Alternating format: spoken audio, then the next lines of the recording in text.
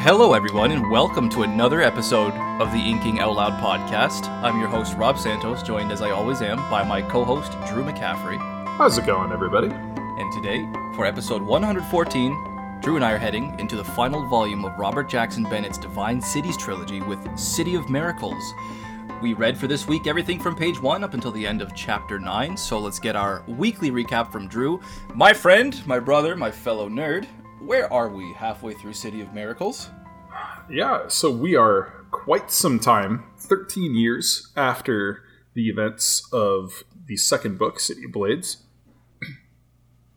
Excuse me. And this book kicks off with an ex-Saipuri ministry operative named Kads, who assassinates Shara Komaid. Sets off basically a claymore in the hotel room next to hers, and basically brings Sigrud back into the fold because he gets the news off in the boonies where he's been living as a lumberjack and in obscurity under an alias for so long, and he hears about Shara's death, and he's like, all right, it's time. I've been waiting all this time for her to call me back. This is my moment.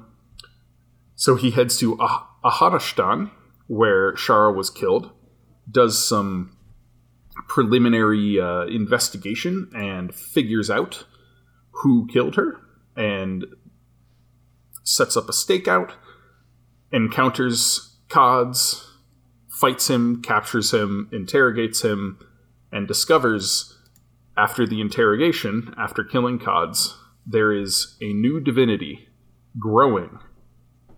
The child of the old divinities, or one of the many children of the old divinities, Nokov, who has been killing his brothers and sisters and absorbing their powers in an effort to become a new ultimate divinity.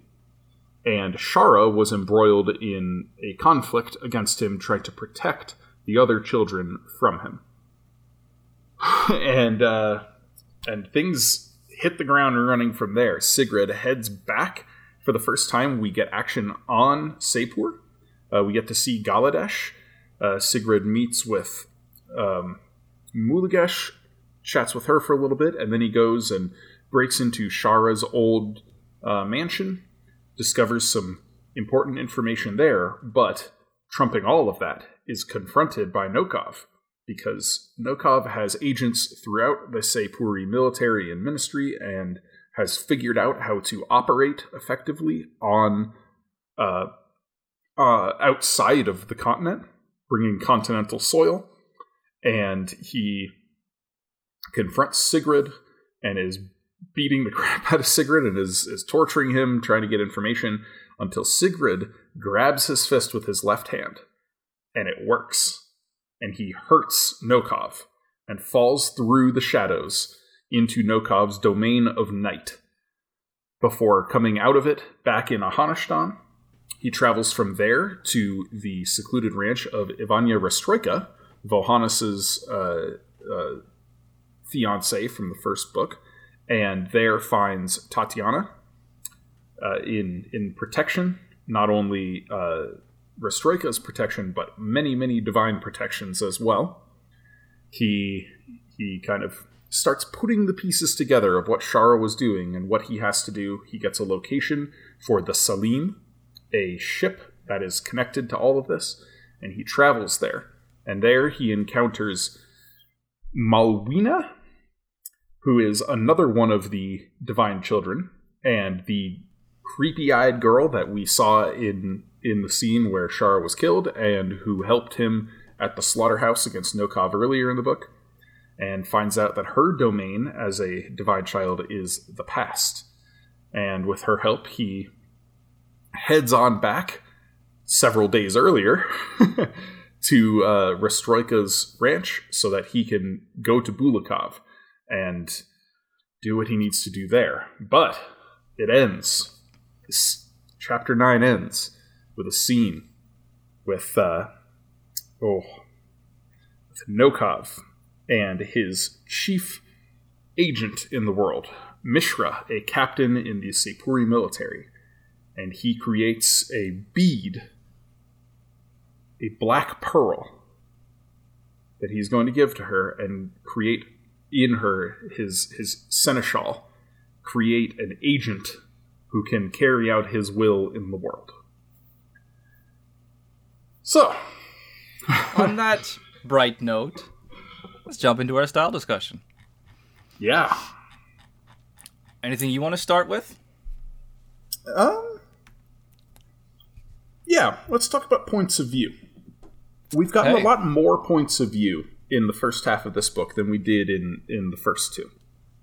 The first two books started with a Pitri point of view. We had the Mulagesh point of view and then a Pitri point of view with the trial in City of Stairs, and then Pitri receiving Shara and Sigrid into Bulakov. But then from there on out, it was mostly Shara through the first half of the book. Mostly Shara. And in the second book, we started again with a Pitri point of view, delivering the news to Mulagesh and getting her back into the fold. And then from there on out, it's pretty much all Mulagesh. Here, we've had a bunch of different points of view. Obviously, Sigrid is still the main, our main character, but we've had multiple points of view from Mishra. We've had points of view from Kods. We've had points of view from Nokov. Nokov. I mean, one-off points of view from other characters. There's been a much teleport with to anywhere there was laughter. I loved that one. Mm-hmm. Generally speaking, I mean, multiple points of view from Mishra. There's just been a lot more variety in it, and I think that's interesting. A pretty dramatic departure from the first book. First two books, really. Yeah. Yeah, I definitely noticed this. It seemed appropriate. I mean, being the third book of a trilogy, there's not a whole lot of groundwork to be laid. Of course, then again, I could see how you could argue that widening your point of view could help you with the groundwork that you want to lay, if that's a direction that you choose to take it as a writer. Bennett did not do this. We had a lot fewer points of view in the first couple of books. It feels appropriate that we're getting more now as the scope of the struggle is kind of coming to a head. I can't even really say I noticed it just because it felt so natural. Yeah, so I should say I noticed it, but I didn't take note of it. Yeah, sorry, go ahead. I think he handled it well. He did. I was a little curious to see once I started realizing, I'm like, we're 2 chapters in and we've had like 5 different points of view already. I was like, whoa, this is strange. And I wasn't sure if that meant he was going to try to build like character arcs of such scale that we're going to have multiple different through line major point of view characters, something like you'd expect in The Wheel of Time or A Song of Ice and Fire or the Stormlight Archive or whatever, where you have multiple main characters. And he's not doing that. Sigrid still is the main character, but he is still creating something of a character arc, especially with Mishra and Nokov.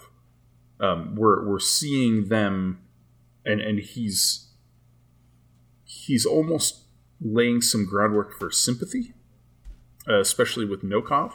We've seen the torture that he went through in the past with Vinya. He's very much an antagonist, but his motives are, of course, as any good antagonist's motives are, they make sense. He's doing what he thinks is right. He says, look, the divinities failed. Sapur is failing. It's time to wipe it all and start over, and I'm going to do it right this time. And it's like, okay, well, you're going about that in a pretty evil way, but in his own twisted sense of logic, he's doing the right thing. And then Mishra, she also is developing a little bit of this sympathetic character arc where she has grown disillusioned with the bureaucracy and the corruption in Sapur, and she's lost people close to her due to Sapur's involvement on the continent and the way they're handling things, and she says, yes, I agree with you. We need to change. We need to start over. So it's good character work, and I think it wouldn't have been doable without at least some points of view. So I like it. Yeah, I'll be expanding upon a lot of those points when we get to our character discussion, particularly about Nokov. I want to discuss the hell out of Nokov when we get there. I want to discuss how this book, the tone of this book, the themes in this book, the way it, especially with how it opens. It's just with Sigrid being our main character. I mean, clearly I was very excited to hear and discover that Sigrid was going to be our final main character, because I have been just glowing about how much I love him since the beginning of the first book. But man, it is dark. It's always so dark reading this guy. It's entertaining. It's rewarding. It's fun, but it's just so dark. From everything that Sigrid was put through in City of Stairs, and to a lesser extent in City of Blades until the end, which is a much more major extent, and now in City of Miracles, he's on the run. He's fighting for his life. He's injured constantly. He's burdened by this world-ending threat. He's surrounded by mysteries and deception. He's freezing. He's starving. He's sick, often several at once. I just crave one chapter, one scene, just a few minutes of Sigrid with a full belly, his feet propped up with a warm fire, pipe in mouth, beer in hand, book in lap, dog at his feet, something, anything. As much as I like the character, both as a person and how Bennett writes him, it's like Sigrid is Bennett's misery sink. Like, we've talked about characters before on the podcast that were clearly hate sinks, like Dolores Umbridge and Joffrey Baratheon, Saint Bernard, characters that are constructed to focus in all of your hate and resentment. To me, this is kind of what Bennett's doing, but not with hate, just with sympathy, with misery, making Sigrid the most miserable character possible. It's like he's taking this rule of think of the worst thing you can possibly do to your character, and then he takes it a step further. It's like I can imagine him with a clipboard at home or a dry erase board making notations, wondering if he can fit enough misery into Sigrid's life, or if he can find ways to fit more misery in there. It's just so fucking depressing. But I do think it's a testament to the strength of Sigrid's character that this doesn't really get boring in any way. And I think that's an important distinction. Anyway, Sigrid, depressing, darkness. What do you think? I don't know. I didn't get the same sense of misery and darkness. Like, I thought City of Blades from the outset was a darker tone than this book. In large part due to the setting. Vortjestan was so bleak, and immediately the culture there was shown to be like violent, and not just like the Vortjestani culture, but the interaction between Sepuri culture and Vortjestani culture was violent and barbaric. And I don't get that feeling here. Maybe specifically from Sigrid. Maybe not the setting, but the Sigrid, person. Yeah, I mean, obviously he's got major problems, but I feel like we've read characters who've gone through much, much worse. Sure. But like, I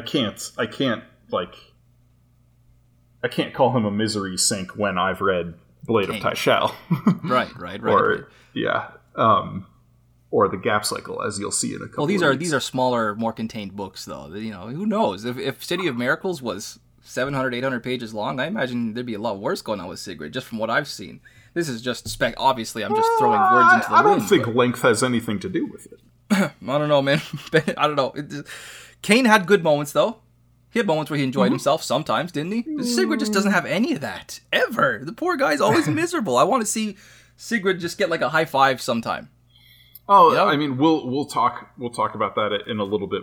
Sure, character wise, but no, I did not feel that this book was as dark or.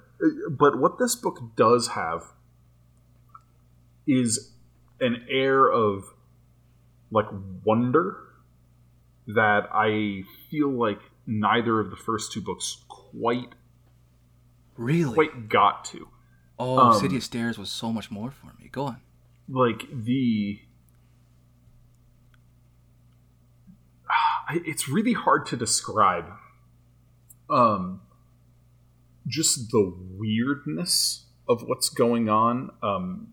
Starting off with seeing Malwina, like on the street and Cods, and he's got like this jacket and boots, and he doesn't really know what's going on or why things are working for him. And then we have the girl that sees him on the street, and then suddenly she's up on the balcony.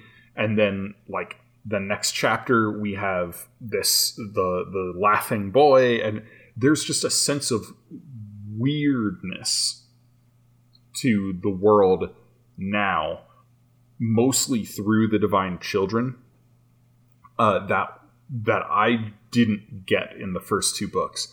And I've really enjoyed it. I can't say I'm enjoying this book through the first half as much as I was enjoying City of Blades. I think I still...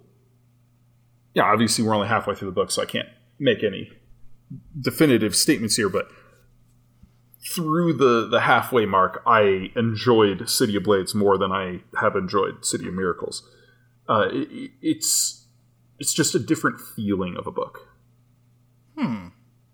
See, I'm so not that way. I would say that City of Miracles, was dragging a little bit, with a couple of very notable exceptions.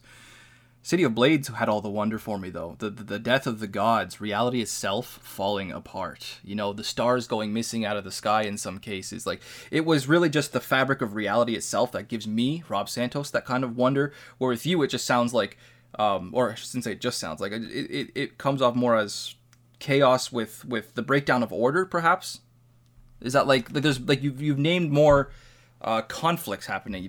We have wider points of view. We have more points of view. So would you say this is more like a population thing than it is like a reality thing? See, for me, City of Stairs was all the wonder. I like this book. I do like this book. See, like City of Stairs, I felt like he didn't use the weird as much. There were really only a couple of points in that book where the weirdness came in. Like, epigraphs are that's ancillary text. Like, for the story, for the meat of the story, in City of Stairs, there's like, there's the one sequence where they go through the fold into Old Bulikov. And other than that, and maybe the scene where they discover the doorway. Yeah. In the heart of Bulikov. Shara's huge like DMT trip at the end when she confronts two gods. But like other than that, like the city itself felt like a normal city. The world felt normal. Wow, I cannot say I felt that at all. So much of that took place in offices and parties and jails, normal locations. Whereas here, the magic is pervasive. Even when we're in normal scenes, magic is intruding. Oh, you're in a slaughterhouse? Okay, well now you're in the past of a slaughterhouse. Well, there's the god of night trying to attack you.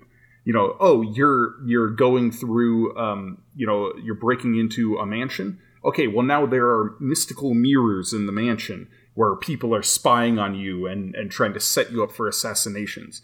Oh, you're going to a ranch? Well, the ranch is surrounded with divine miracles protecting it. Like, now, we don't have any normal locations anymore. And every character has something weird going on with them.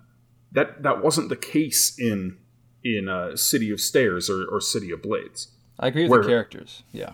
The characters part that I agree with. Like, how many scenes did we have just in the Sepuri embassy in City of Stairs, where they're just like talking over tea?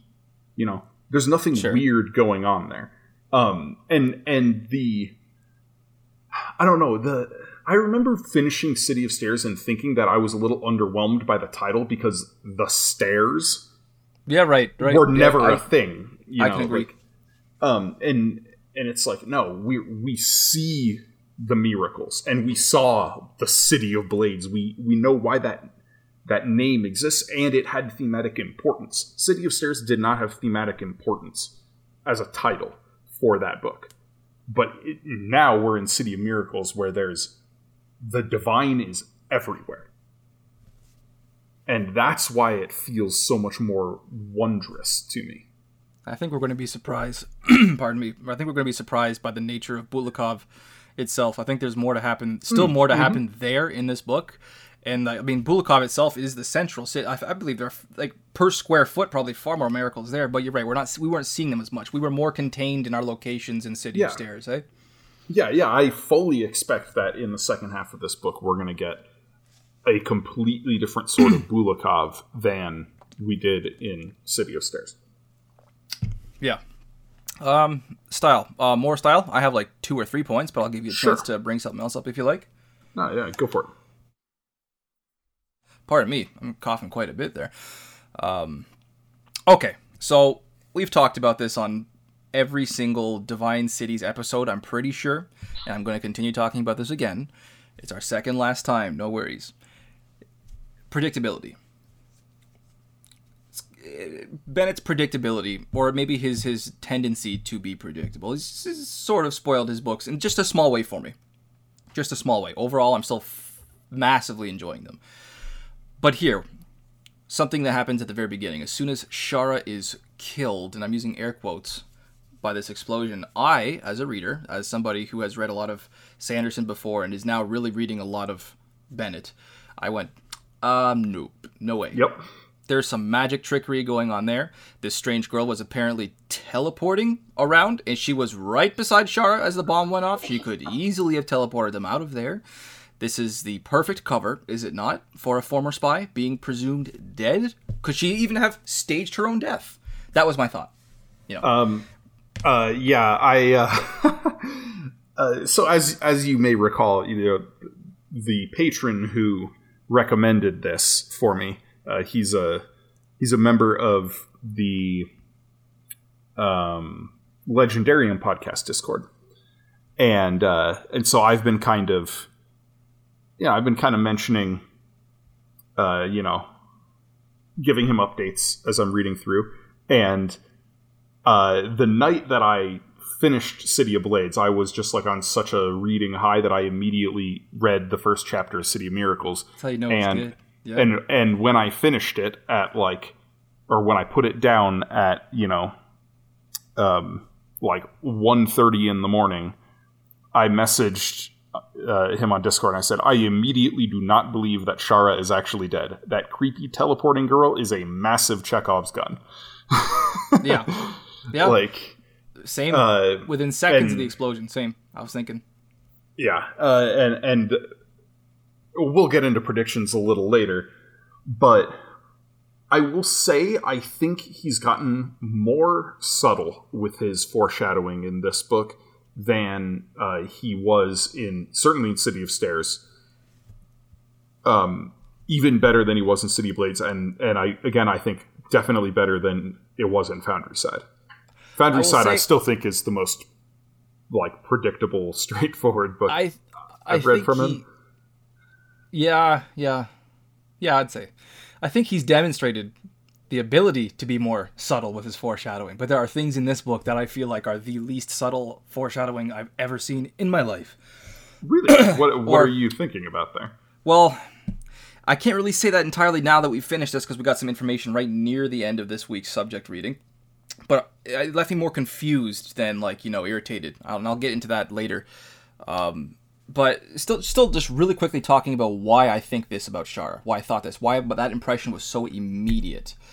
Even before we got to our first Sigrid viewpoint, we had take this expectation that we had in the first book, in chapter 2, I think it was, with Petrie, kept thinking in City of Stairs, the thoughts of our point of view character and how they're kind of mixed to give us this impression as well, I feel like. He's telegraphing Petrie in this moment the obvious bait and switch of, I wonder who he is. I wonder what he's like. Is he going to adjust well in Bulakov? I was watching Sigrid consider Shara's death here in City of Miracles, and she's dead? What about, without any warning? What's going to happen now that she's dead? Is her death going to impact the child greatly? I have to avenge her death. It was so drilled so hard. I was like, come on. I was in that moment. I was like, this she better actually be dead, because I'll be irritated if she's not. So, yeah, that's how I feel about that. But again, like you said, we're only halfway through the story. I don't know how these pseudo predictions that we're dancing around here are going to pan out. Mulagesh has seen her corpse, dude. How do we get around that? But then again, weirder things have happened in this series so far, haven't they? Well, yeah, and it was as much of a corpse as was left by a bomb going off, like, on the other side of a 6-inch wall, you know? Yeah. Yeah. Bennett, still creative as hell. I do have to compliment the guy and just his sheer creativity. Like, not even just so much in his materials as how he chooses to arrange those materials. The idea of Nokov as the threat, the culminating threat, the one offspring that could challenge its makers, who embodies the very idea of night and darkness and the unknown, the other side of the coin. And you mentioned this, I think, earlier, Nokov's motivations to find all of his other siblings and consume them. It's terrifying. I mean, it's not particularly original, but it doesn't need to be. That's exactly the sort of high-quality antagonist that we need to balance this really engaging protagonist in Sigrid. You know, I think the book just wouldn't work if one was so much heavier than the other. Yeah. Yeah, I can't disagree with any of that. Yeah. I mentioned the boy who could teleport to wherever there was laughter. Oh, and oh god, that scene and what we didn't know it was priming us for, this nebulous idea, the concepts of divine offspring and their respective abilities or their domain, and we don't know it at the time, but we're getting our first glimpse at the villains in our last volume. It does feel more polished. This book, I'll say, City of Miracles, to wrap up my style points, feels more polished, of course, as is natural, than the first couple of books, particularly City of Stairs. Still very heavy-handed with his foreshadowing, to put it lightly, but everything feels tighter. It's more concise. The distinctions are more clear, and the end is more firmly in sight. You know, I am excited for what's coming. I'm still enjoying it far more than I'm exasperated. I will say that. Yeah, I do think it's more polished. It's it has shown definite growth on the part of the writer. You know, there were a lot of little nitpicky word choice things that I brought up in previous episodes. They're not really there anymore. Yeah. I noticed that. I don't know if that's, you know, Bennett improving himself or, improved editing process, you know, polishing in revision or whatever. But the final product is cleaner than the first two books. It's an enjoyable read. There's, you know, as always, just wonderful imagery, good use of you know, similes and metaphors. The epigraphs, again, you know, you brought it up. They're interesting. They're good, supplementary world building, and in their own ways provide foreshadowing. So it's taken all together, an expertly structured book. Yeah. I mean, if you take my reaction at the end of City of Blades, the second book, I'm not feeling anything remotely like that right now. You know, I was a wreck at the end of City of Blades. I was borderline catatonic. That was one of the best endings I've ever read, I think. That to me was damn near a perfect book. Halfway through this book, what am I feeling? I'm feeling like, I'm interested to see what he's got for me. I'm not feeling anything like that, though. But look, I mean, I was saying the same thing in the first half of City of Blades, and look where I ended up in that book. So I'm interested to see what Bennett's got in store. I have faith. He has proven himself to me in the past. I have faith. Yeah, I am certainly excited to see how he sticks this landing. Oh yeah, how he sticks it. Not if he. I have faith that he will. I want to see how he does it. Yes, I'm ready to talk about characters. Anything else style discussion-wise that you wanted to get out of the way? God, I'm stuttering a lot today. No, let's talk about Sigrid. Okay, so he's still Sigrid. I mean, and by that, wait, hold on. That sounded detrimental. He's wonderful to read. That's what I mean by that. He's tough. He's exciting. He's got no time for anyone else's shit. You know, he's got mysterious origins, still has mysterious origins, a heart-wrenching story, you know, and heart-wrenching motivation, and he's never quite safe or stable. Like, what's not to like about Sigrid? That's everything that makes, for me, an engaging character in terms of their pacing and just what they do. Sigrid's awesome. Just every page that he's on, I'm interested in. Yeah, he's a strong driving point of view character. He's got certainly compelling conflicts, both external and internal. Oh my god. Yeah, it's nice. I don't love Sigrid, you know, the way I think you do, and I think probably a lot of fans do. I like him quite a lot, but I'm not like, oh, this character is bad, like, you know. Yeah. I liked Signy more. I still wish she had lived to be the point of view character for this book. And I still think I enjoyed Shara's points of view more in City of Stairs, but I absolutely like Sigrid. And he's, how do I put it? Like, he's a really good character for other characters to shine around him. That's one thing Bennett's done really well with all three main characters. I talked a lot about this with Mulagesh, especially, because I was like Mulagesh is my least favorite of the three main characters, even though City of Blades I loved more than City of Stairs, and so far I enjoyed, comparably the first half more than City of Miracles.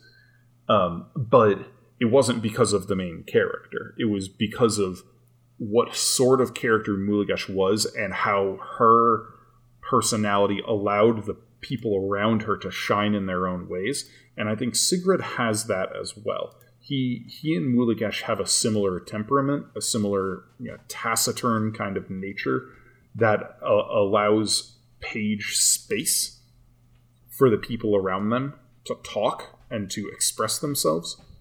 And I love that. I mean, it's different. It's not often that you get these sort of quieter personalities as main characters. Most main characters are extroverts.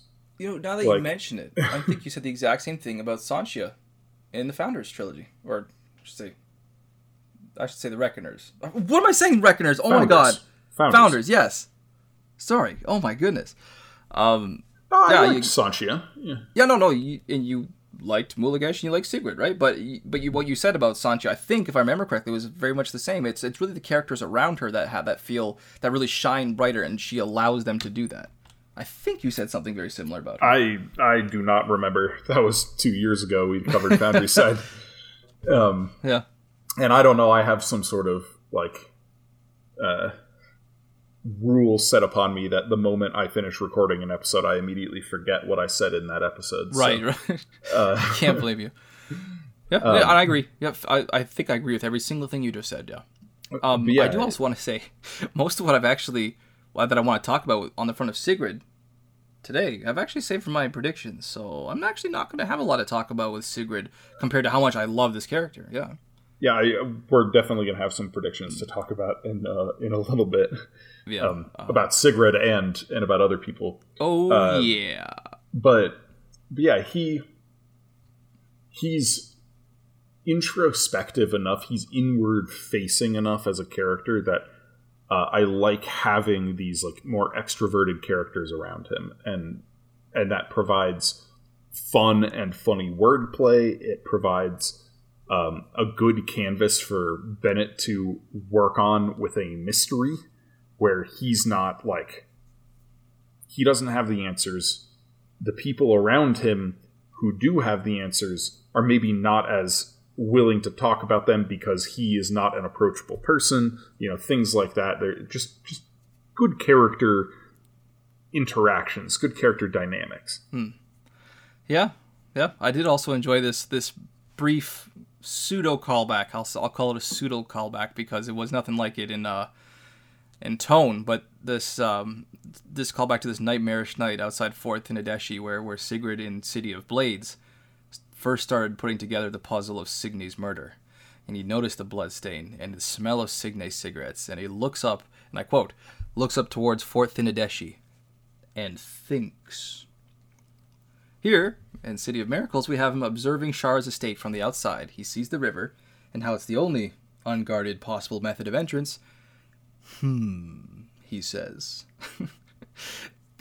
I don't know why I like these moments, but they're so quintessential Sigrid. I like them. Nice. He says everything by saying not nothing, but just making a noise. Well, I guess in the first instance, he did literally say nothing. He just thinks. It's just... Bennett lets you put it together yourself. I do like that he gives us that chance. It's pretty very much. It's pretty witty. Yeah, Bennett trusts his readers. Well, except for one thing I'll get into later, but yeah, I'm not going to talk about that now. Overall, he does. Yeah, overall, as a general rule, he does. Yeah, Well, I don't have any more on Sigrid outside of predictions. So Same.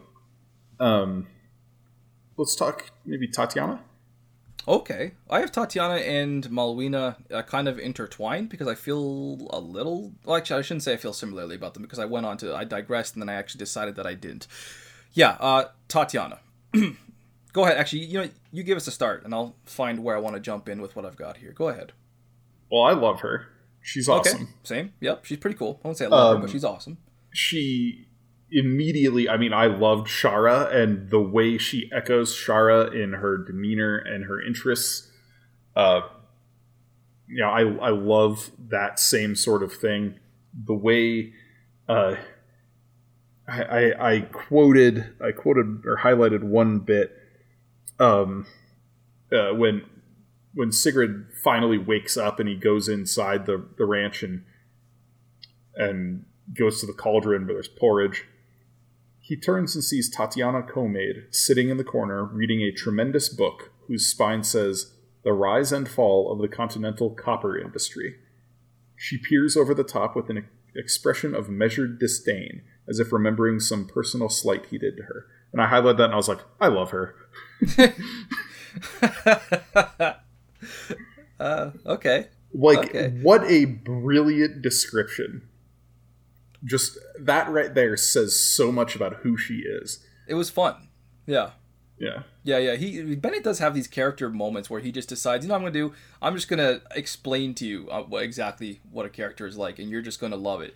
With Ephraim Penguin, I will never forget the way he described Ephraim Penguin in City of Stairs, with his exactly that bit about his hands, and how there was never for Ephraim Penguin enough of the world to experience. I was like, oh, he's so good at those. He's so good at those. He doesn't always apply it. Which is, well, I guess he really can't always apply it because not everyone's going to love each description. But I don't know. There is something magical about these. You're totally right. Yeah. And I liked her determination. She's initially kind of framed, as like a bratty, I know better than everybody teenager. Right? But sure.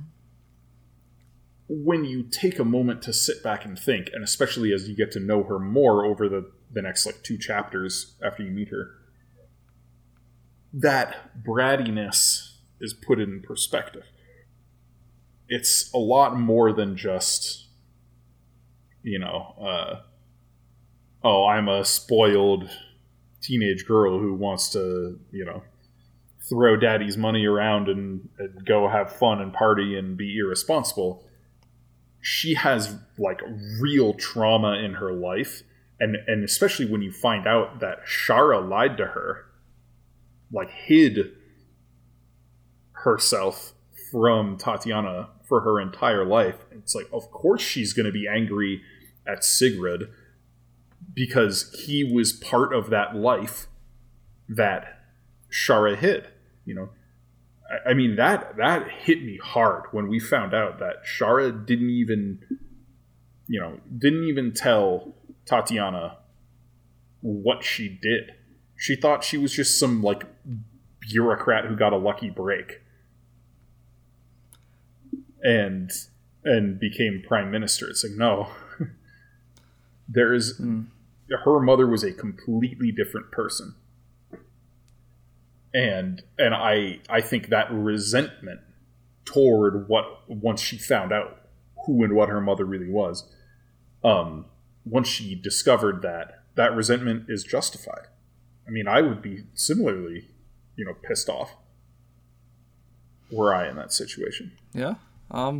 Tatiana feels organic. She definitely feels organic. She does have that well-realized personality. Her struggles are totally appreciable. I shouldn't say understandable because she's been through far more trauma than I've ever been through. But they're appreciable. They are appreciatable. I don't know which word I'm going for there. And also what I love is Sigrid's complete inability to understand them. Her struggles are understandable, but Sigrid can't understand them, and that's understandable itself when you know Sigrid. They're so good for one another. They fit. I love the scene where he's teaching her to shoot. Yes. When they finally got to open up in some small yet very meaningful way for both of them, I just wish I didn't see beautiful tragedy coming. there's so much fertile ground there for Bennett to rip our hearts out later, and it scares me because that was just beautiful, and it was gorgeous, and it was perfect. It was pure, and I'm scared for it. Yeah. Oh. Yeah. Well, I'll refrain from talking about that scene for now. Shall we talk about Malwina while we're still on Tatiana? Because I want to talk about them together, and I feel like it'd be awkward to kind of force them together if we get too far off track. Yeah. So Malwina, give it. What do you think, dude? I want to know more about her. I'll say that. As do I. Yeah. I thought early on in the book that she was going to be Tatiana, that this girl who keeps crossing paths with Sigrid. I was like, yeah, this is totally her daughter, right? Like, and it turns out no, it's not her daughter. They just look the same. But I definitely want to know more. I don't think there's been quite enough with her for me to latch onto, like, to invest in. She feels a little more like a plot device than a character right now. Yes. So I'll have to wait and see where that goes. Yeah. And then everything else I have to say about her, I think, is again prediction territory. So good. Yeah. Okay, makes sense. Can't blame you.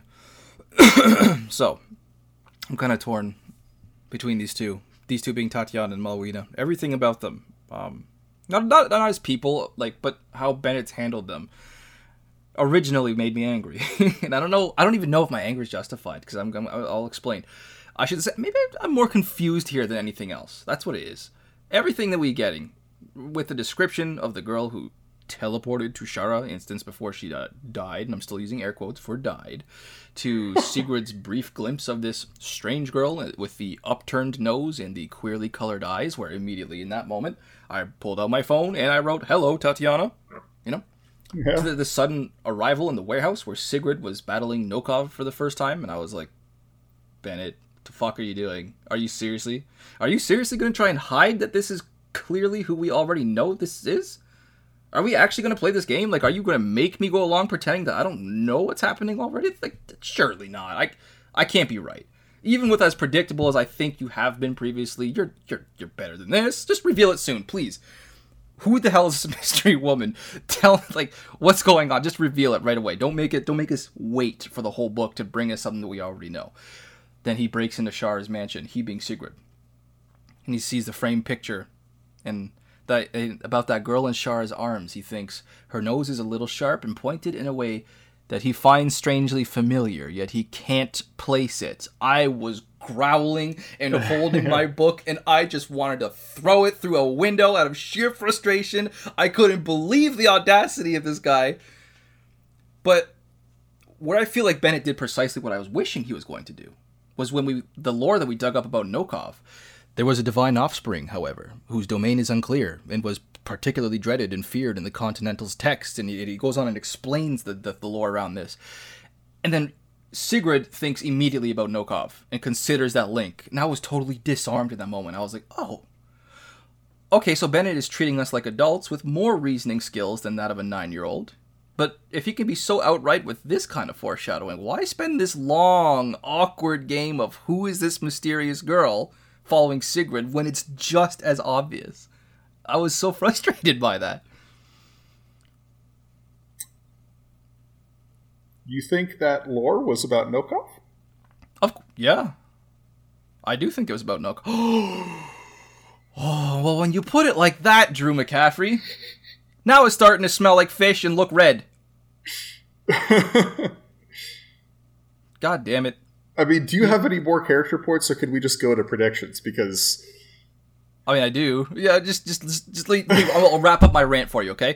We find out Tatiana supposedly doesn't have any divine power, which I highly doubt. Highly doubt. But Malwina is a distinct individual who just looks like her a lot. Enough to be from what Tatiana totally does. She had a prophetic dream. Okay, that's good. Yeah, that was one of my predictions. That's why I said I highly doubt that. I have it here. It's number 4 out of 5. But they're like twins, right? They're both orphans. They got to be sisters at least, right? Yep. So, well, we're gonna get into some stuff in predictions. It's really hard for me to. My screen just turned off. What? Oh, okay, it's back up. My graphics card does that sometimes. Sorry, go ahead. I interrupted you there. Really hard for me to discuss Tatiana and Malwina without getting into predictions. Yeah. I don't know. I'll just get just my I'm not angry anymore. I'm just confused because it's like that's where the path led. I hope not, because that just feels like a cheap trick if that's the case. I hope there's more to this mystery. They're just all right, but okay. I've talked about I was so I've explained. I'll leave the astute listener to consider it, I guess. Okay, no, all right. I have to say this while it's on my mind before I forget how I want to put it. Okay. I hope, and what I have a feeling is going to be the case, is that through some divine time trickery, Tatiana and Malwina are the same person. Okay, I've considered that, but I'm a little less certain of that now because of the scene with on the beach where she sends Sigrid back, and it's like a big deal that she sent someone back 9 days or whatever it was. And so if she rewound time, would it also be a big deal if she rewound it years or whatever, or if she only rewound it a couple of months? Either way, still apparently a big deal. But is it a big deal if it's her, since the past is her domain? Is it only a big deal if she does it with somebody else? I would think it's what she wants to do. If it's dependent on the magnitude of the change that she wants to make. Yeah, and then I'm just going to keep going ahead with the prediction thing because I'm going to actually make this prediction. Okay. And it's funny because I was going to ask you an either or question, and then you preempted me and answered a totally third thing because you said you thought that lore was about Nokov with the divine child whose domain was scary to the divinities. I feel like time is way scarier than the night. Well, to people or gods? Both. But I was going to ask you, is that about Sigrid or is that about Malwina? And then you said you thought it was about Nokov. And I'm like, oh, man. Yeah, I thought it was about... Red Way went to I think Nokov. I think Bennett wants us to go to Nokov. This is why I was saying I think he's been better. Like fish. It just smells like red herring now. He's been better about his foreshadowing. He's become more subtle with it. And in many ways. Because Sigrid is divine we've been saying this since the first freaking episode. Yep. Obviously, there's something magical going on with him. And now we have the puzzle pieces, most of the puzzle pieces, to put the picture together. He had this horrible family upheaval that he had to leave his family, and he stopped aging after that. I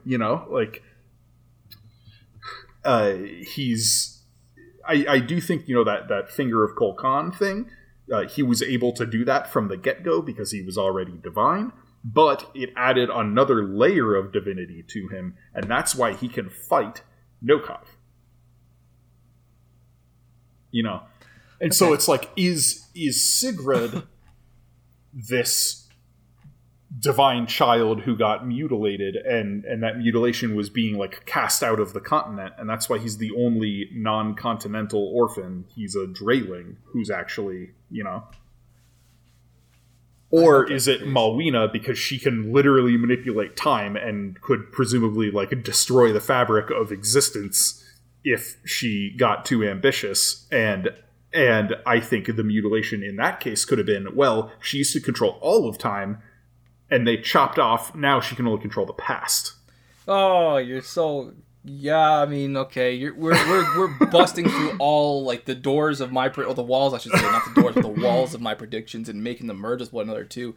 All right, I mean, I still had something about No Cop I want to talk about, but let's go right into predictions. We'll do No Cop after that because you have me excited. Yeah, that's fine.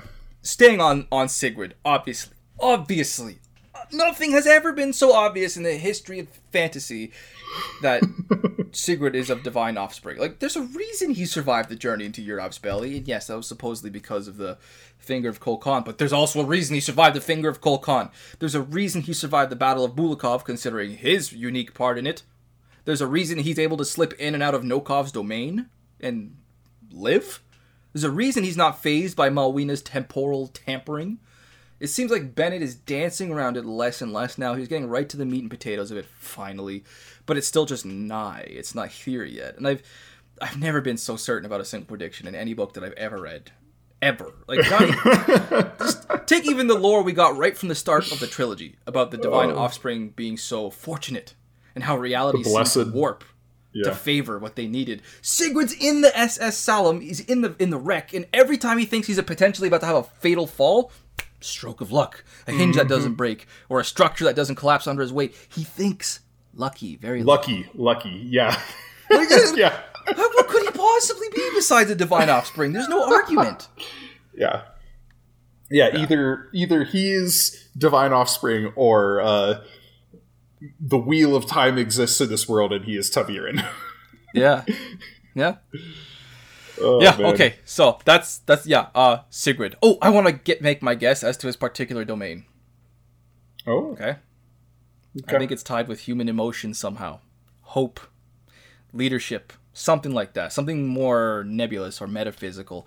For one, there's all these stories that we've been hearing and songs referred to since the beginning of City of Stairs about the Drailing legends of their lost prince who was to return to them someday or something. Consider that Signe, who was his own offspring, and she had all those Drailing workers just running down and roaring in triumph and love, defiant love.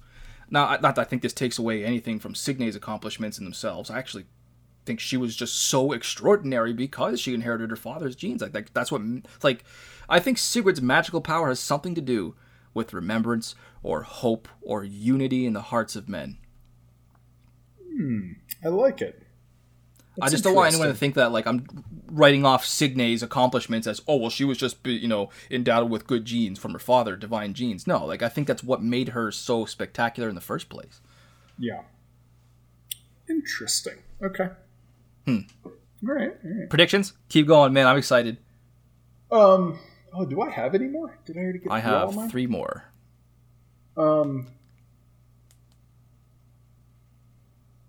I could just keep going. I don't know. I feel like I may have already gone through all of mine. I'll go through mine. We already talked about Shara being alive. We already talked about Tatiana having the prophetic dream. We talked about Malwina and this mysterious... Okay. Then I'll expand on Tatiana's prophetic dream. How does that sound? Okay, yeah, go for it. She's so certain that Sigurd's going to return from his journey, and to quote her, sooner than he thinks. Yeah. My prediction, Tatiana obviously has divine abilities. We've been saying that so far. She can see the future. She even has some measure of foresight, perhaps, or the ability to change. This would not only explain her certainty and her confidence in this moment, but it would also explain how she ended up entirely correct. He was returned to a time... What? Rob. Oh my gosh, how did I not put this together? Right? You're about to put together what I'm about to say. Well, go ahead. Well, no, so I don't know if I am, because I just talked about how Malwina is actually the one they were talking about in the lore, and that they mutilated her and chopped out her ability to see the future and made her only be able to see the past. They are the same person. They're just multiple versions of the same person, and the divinities separated their manipulation over time into different aspects. Didn't I tell you I might have shaken something loose there for you if I was going to keep going? Yeah. I mean, she ended up entirely correct about Sigurd returning sooner than he thought. He was returned to a time, technically, before he even left. It would also fit together nicely with what I still consider to be her twin sister. I still think they're twin sisters, just separated at birth. To see and or rewrite the past. I can only imagine that Tatiana has that similar ability for the future.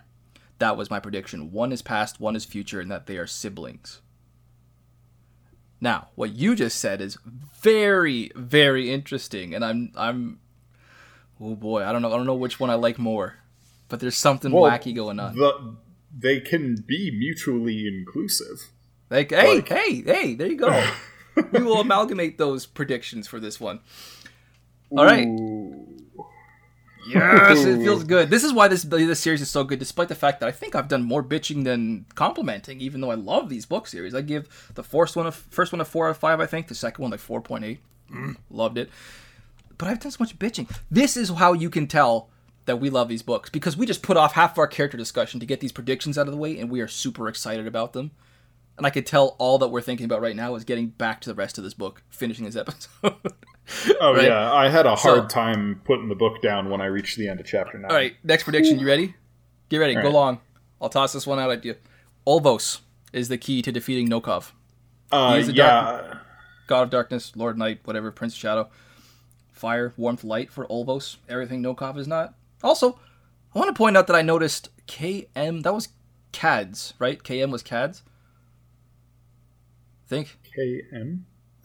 Cads, anyway. His name wasn't his name like Rockwool Cads? Oh, shoot. Was this, could perhaps this been Mishra then? Who's KM? The identity of KM is ancillary. But KM was burning. KM is Mishra, yeah.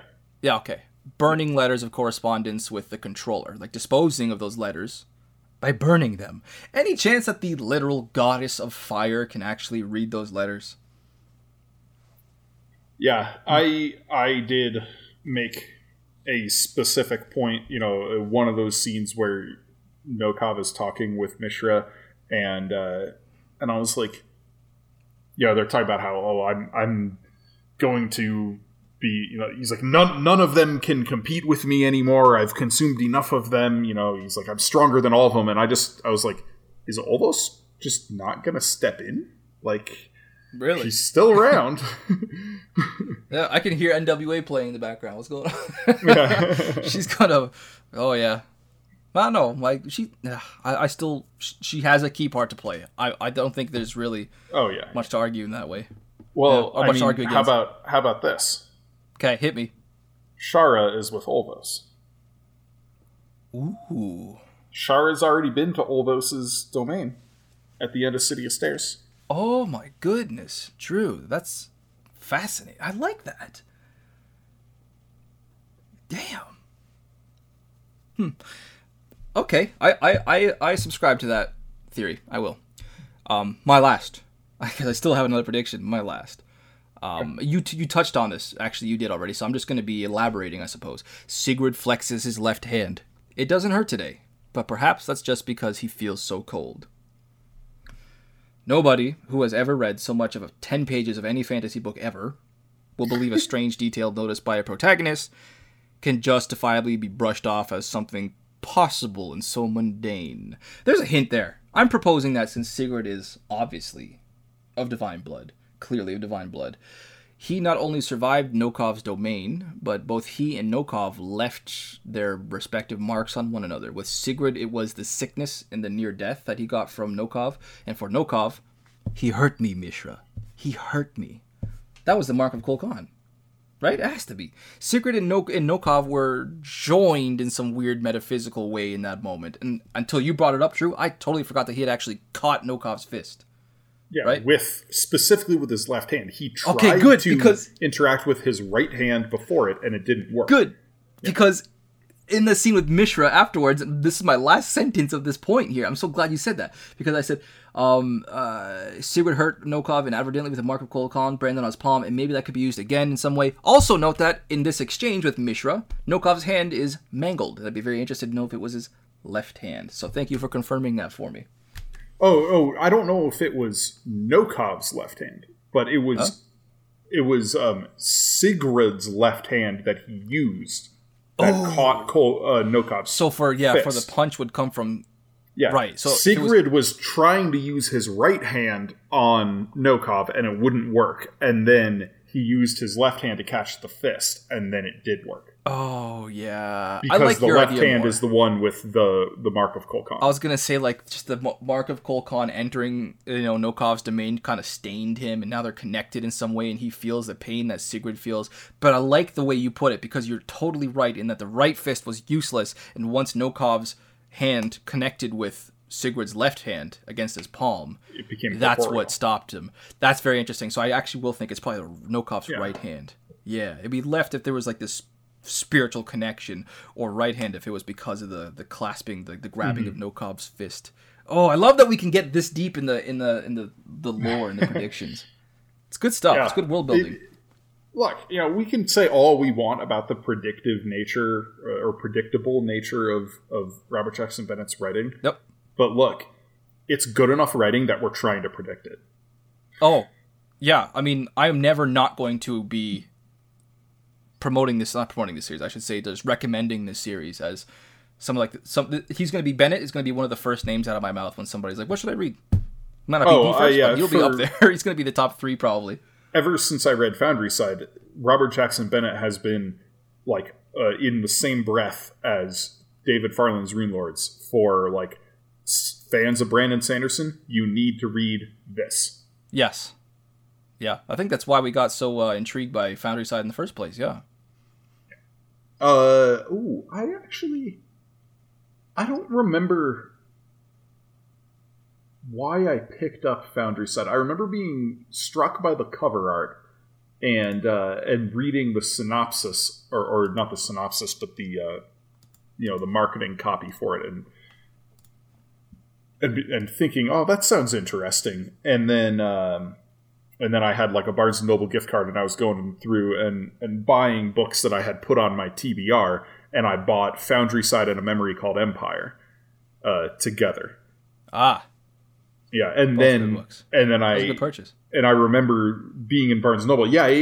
I remember being in Barnes & Noble and taking Foundry Side off the shelf and looking at it, and to look at the cover art again because I really liked it, and then noticing, oh, there's a quote from Brandon Sanderson on the cover of this.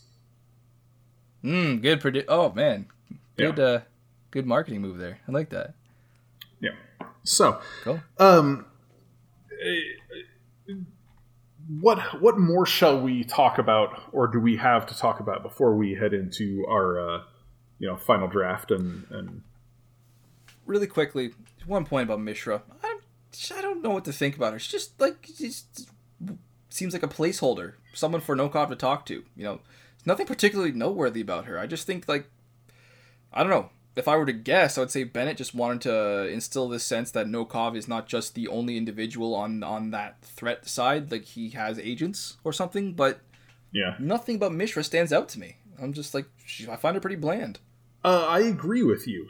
Mishra so far feels like just a bundle of standard motivations, but without any humanity behind it. Yeah, I agree with that very much. And, I thought Cods was a more developed character in his very brief time. He was much more compelling, and that may be deliberate on Bennett's part, since very clearly she's being set up to get possessed by the Knight. Yeah. I'm waiting for that moment when she looks at herself in a mirror or something and her eyes are just gone and there are stars in the darkness, something like that.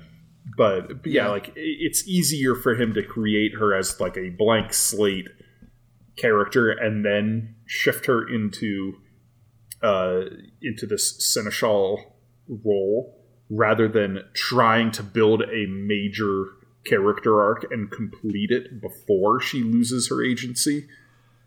Ooh, I just had another thought. I'm gonna not spoil anything, but I'm just gonna say, think about Foundry Side. One of the major characters in there had an established character arc, and then agency was taken away. for the last act of the book. And that was one of my biggest complaints about that book.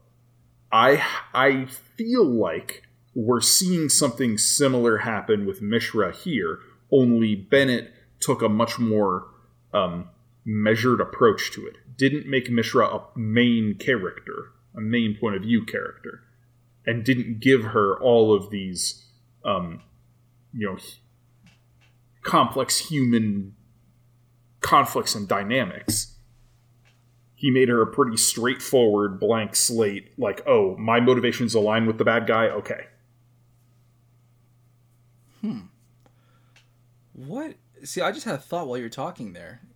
What if her? What if Nokov's seneschal can be more than one person? What would happen if Sigrid were to ingest that little nugget of metal and become the seneschal of Nokov? How would that struggle go? Like, I'm just fascinated by the thought.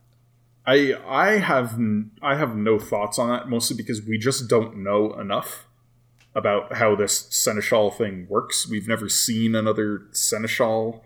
We've never had this. Maybe you could claim that Mulagesh was a seneschal of Vortia at the end of. Ooh. But the way they're talking about it in this makes it feel more permanent. Yeah, more at least until death. And with Mulagesh and Vortia, that was a very temporary thing. So I don't know. I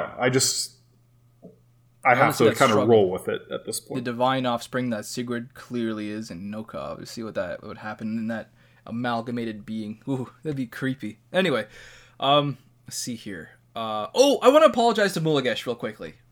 I want to apologize to Mulagesh. She says to Sigrid, her daughter can be found with the only woman who ever shared her love. Sigrid stares, bug-eyed. What? That's what I thought too, says Mulagesh. I never really thought she was, that kind of person. I try not to assume anything, since lots of people have assumed things about me over the years, none of which I've exactly appreciated. Yep. I had to stop and say, LOL. Okay, Bennett, I see what you did there. That was expertly done. Point well made. And I humbly apologize, Mulagesh. Yeah, I did remember that when... Nice. Okay. Definitely had a chuckle when I saw that. And do want to draw a point to Bennett's penchant for witty dialogue, particularly when he ends his scenes. There's that moment, that notable moment on Ivanya's ranch as Tatiana storms off after Sigrid answers her question of, were you a spy? With something like that. And then to end the scene, we have Sigrid telling Ivania that she needs to sit down because he's got to lay some stuff on her. And that they should probably do this away from Tatia. Why? Could this upset her? Something like that. I like it. He's so good. He is so good with these dialogue moments. I had to draw that point and just talk about that. It was a good one. Yeah. Okay. Well, on that note, shall we head into the final draft? Yes. Let's head into the final draft, and I will start, as always, I'm just drinking water. I am on day 34, going on day 35. No, I'm on day 35 now of not drinking anything at all. Water is starting to get boring. I've started drinking Coke Zero, which is not great for the caffeine content, but there's no sugar in there. But yeah, I mean, my whole life is water, and it's boring, and it's colorless, and it sucks. Literally and figuratively, but colorless. But hey, it hydrates the organs, and I feel great. So yeah, that is. There's my bit of depressing final draft for today. How about you, man? What are you sipping on for two? Well, I do have a beer. Ooh. I have a beer from Weldworks Brewing Company in Greeley, Colorado. One of my favorite breweries. Very, very highly rated brewery in general. And this is actually one of my very favorite beers from them.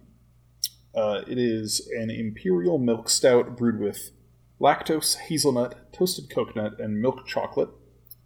Clocks in at 10.9%. Ooh. Yeah, it's delicious. That hazelnut is very present, but not overwhelming. It's not like too sweet. They made So this is the second of three kind of variants on this idea. They did Starry Night. This beer is called a Starriest Night. And then they did a barrel-aged version of it with their barrel-aged kind of main line called Starry Noche, which of course means Starry Night in Spanish. But yeah, this is Starriest Night. And I think it's the kind of that perfect balance that they struck. It's really easy to go overboard, with this, when you get into these pastry stouts with the heavy adjuncting, with all the chocolate and coconut and hazelnut and, all the insanity. But they were restrained just enough to where you get that dessert flavor profile, but you also get a wonderful, like, malty, roasty, stout base to drive it all home. So yeah. And yeah, so Starriest Night is the name of the beer, and I think it's pretty clear where that comes from for this book. So yeah, it does. So yeah, good old Milkov with his star eyes. Yeah, I'm really nervous right now because I can almost feel the anxiety. This is our last episode before finishing the Divine Cities trilogy, and so this is our last chance to make any predictions, to get any impressions out of the way before we actually come to the conclusion of our story here. And I just know in like a day's time there's gonna be a moment where I smack myself in the forehead and go, "Oh my God, I should have brought this up." And so that's haunting me right now. What is it? I don't know, and it bothers me. But I'm about ready to wrap up. I had a little bit more about Nokov, but that would work just fine in an entire character wrap up next episode. So I am good to end, and I want to continue reading. So take us out, my man. Yeah. So this has been episode 114. I hope of the Inking Out Loud podcast. Next up, we will be finishing City of Miracles, as Rob mentioned. If you want to support the show, check us out on Patreon at patreon.com/inkingoutloud. We've got a whole bunch of bonus content and perks there, so consider supporting the show on Patreon. As always, I have been your host, Drew McCaffrey, and with me is my co-host, Rob Santos. Right here. Thanks for listening, and we'll catch you next time. Bye, everyone.